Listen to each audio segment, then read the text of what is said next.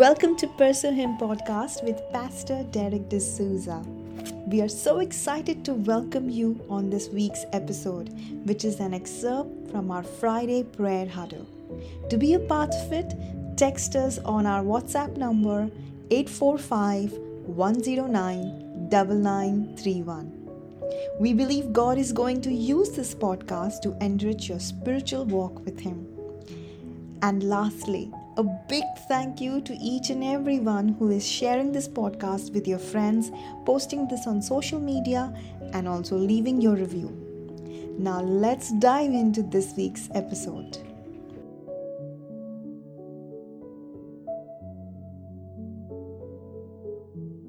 I'm hearing the Lord say to some of you, from today, I want you to fight the Lord's battles.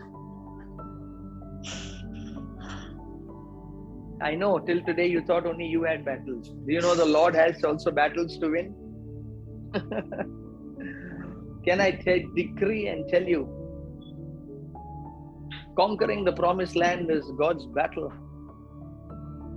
He fought it, but He needed somebody to go and begin to dispossess and cast out some peoples, cast out some demons, cast out some people who are occupying the place that God has kept for you. Can you begin to fight God's battles? Stop fighting your battles. Listen, your battles are not worth fighting. But I can tell you, when you take up the battles of the Lord, without you even knowing, the battles that you have been facing will all disappear in Jesus' mighty name. They'll disappear.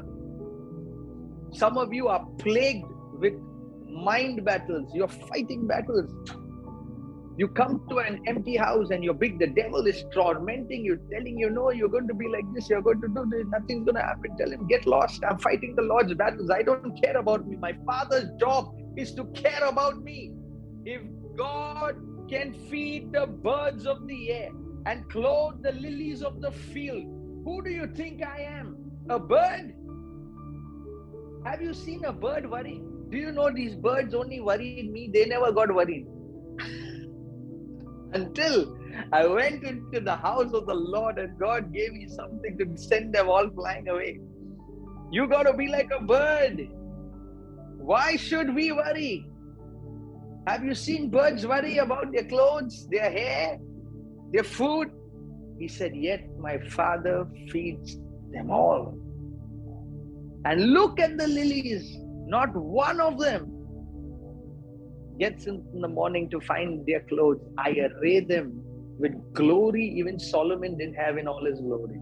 That's your Father. He will take care of all your needs if you will fight His battles. Can I give you one? You know, the Lord has been speaking to me marvelously. You know what He told me? He told me, son, I want you to preach to my church because my church has got complicated. They have taken the simplicity of my gospel, of my life, of my word, and they have complicated. I'll give you an example. If you tell somebody, believe on the Lord and you shall be saved and He will deliver you. Now, that person will turn around and tell you, Pastor, but how to believe? This is what I call complicated. How to believe? Now we need 5-part series to teach how to believe. 7 steps to grow in believing, when God just said believe. You know why?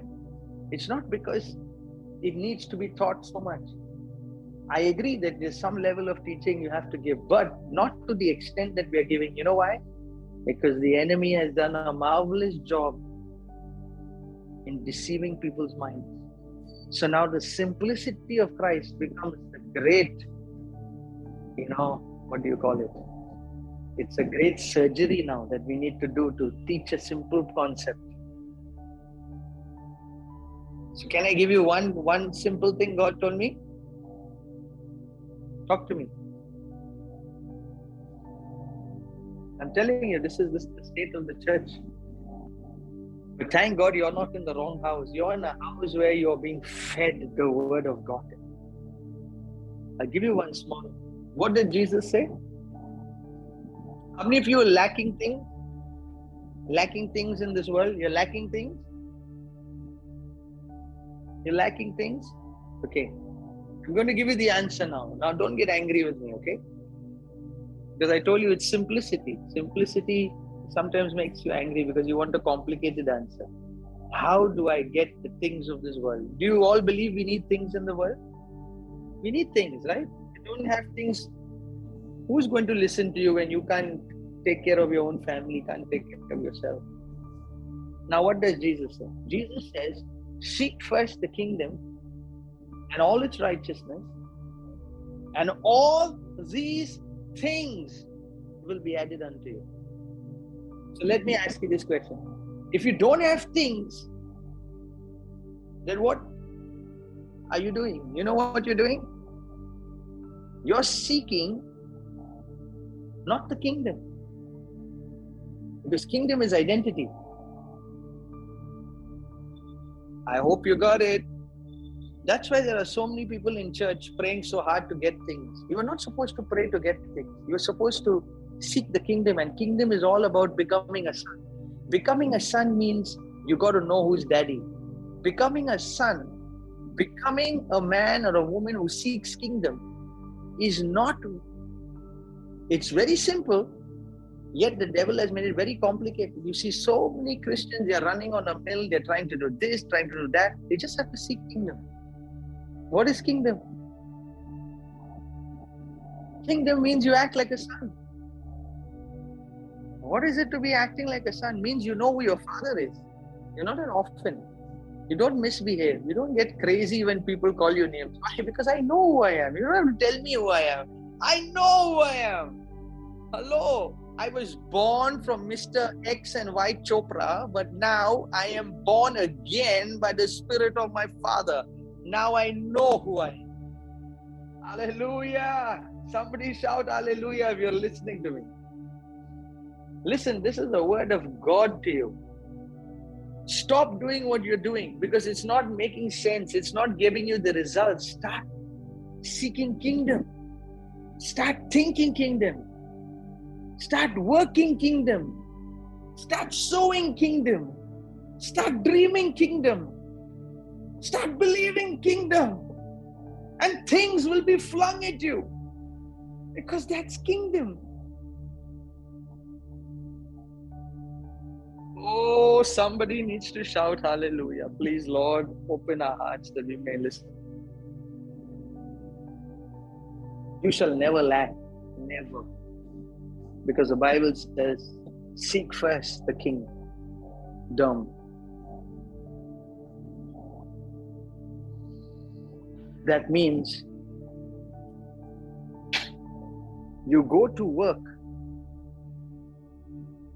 You are in a world. You're in a home. You're in an environment. But you're seeking the kingdom every moment of your life. Because that's where your identity is. That's where your birth was. That's where your language comes from. That's where your identity comes from. That's where your constitution was written. That's where the king set you apart for his glory. That's where the mind of God comes into you. Listen, I'm giving you the secret. From now on, you shall never lack things because you are beginning not to seek religion, not to seek Christianity, but seek the kingdom of God. Hallelujah. In the kingdom of God, there is no... How many of you believe there are poor people in heaven? Please put your hands up. Can you please put your hands up? Anyone believes there are poor people in heaven? Roaming around in torn clothes, shabby clothes, can't pay bills, in debt. No, in the kingdom, do you know, Jesus catches one guy and he says, where's your clothes? Hey, where's your clothes? He says, sir, nobody gave it to me. He says, finished. You can't come and see the king with like this. Please take him and throw him out. This guy is not meant here. I don't know how he got here. That means he got the news, he got the invitation, but he doesn't have the dress code. He doesn't have the presentation to stand before the king. Because when you come into the kingdom, righteousness, holiness, justification, sanctification. All of these are so rich that you can't stand poor before the King. Hey! You're robed with righteousness. You're crowned with a crown. There's a ring put on your finger. There are shoes put for you. There is a sash put around you. Yes, and there are thrones kept for you. Listen, there is no one poor in the kingdom. So if you're not seeking kingdom and you're lacking, then just be honest and say, God, I've been fooling around. I've been just, holding the world in one hand and trying to make it all work with the other hand. It doesn't work like that. God needs both hands in the kingdom. God needs both hands on the plow. And there's no turning back. We don't care because we know our God is a rewarder of those who diligently seek Him.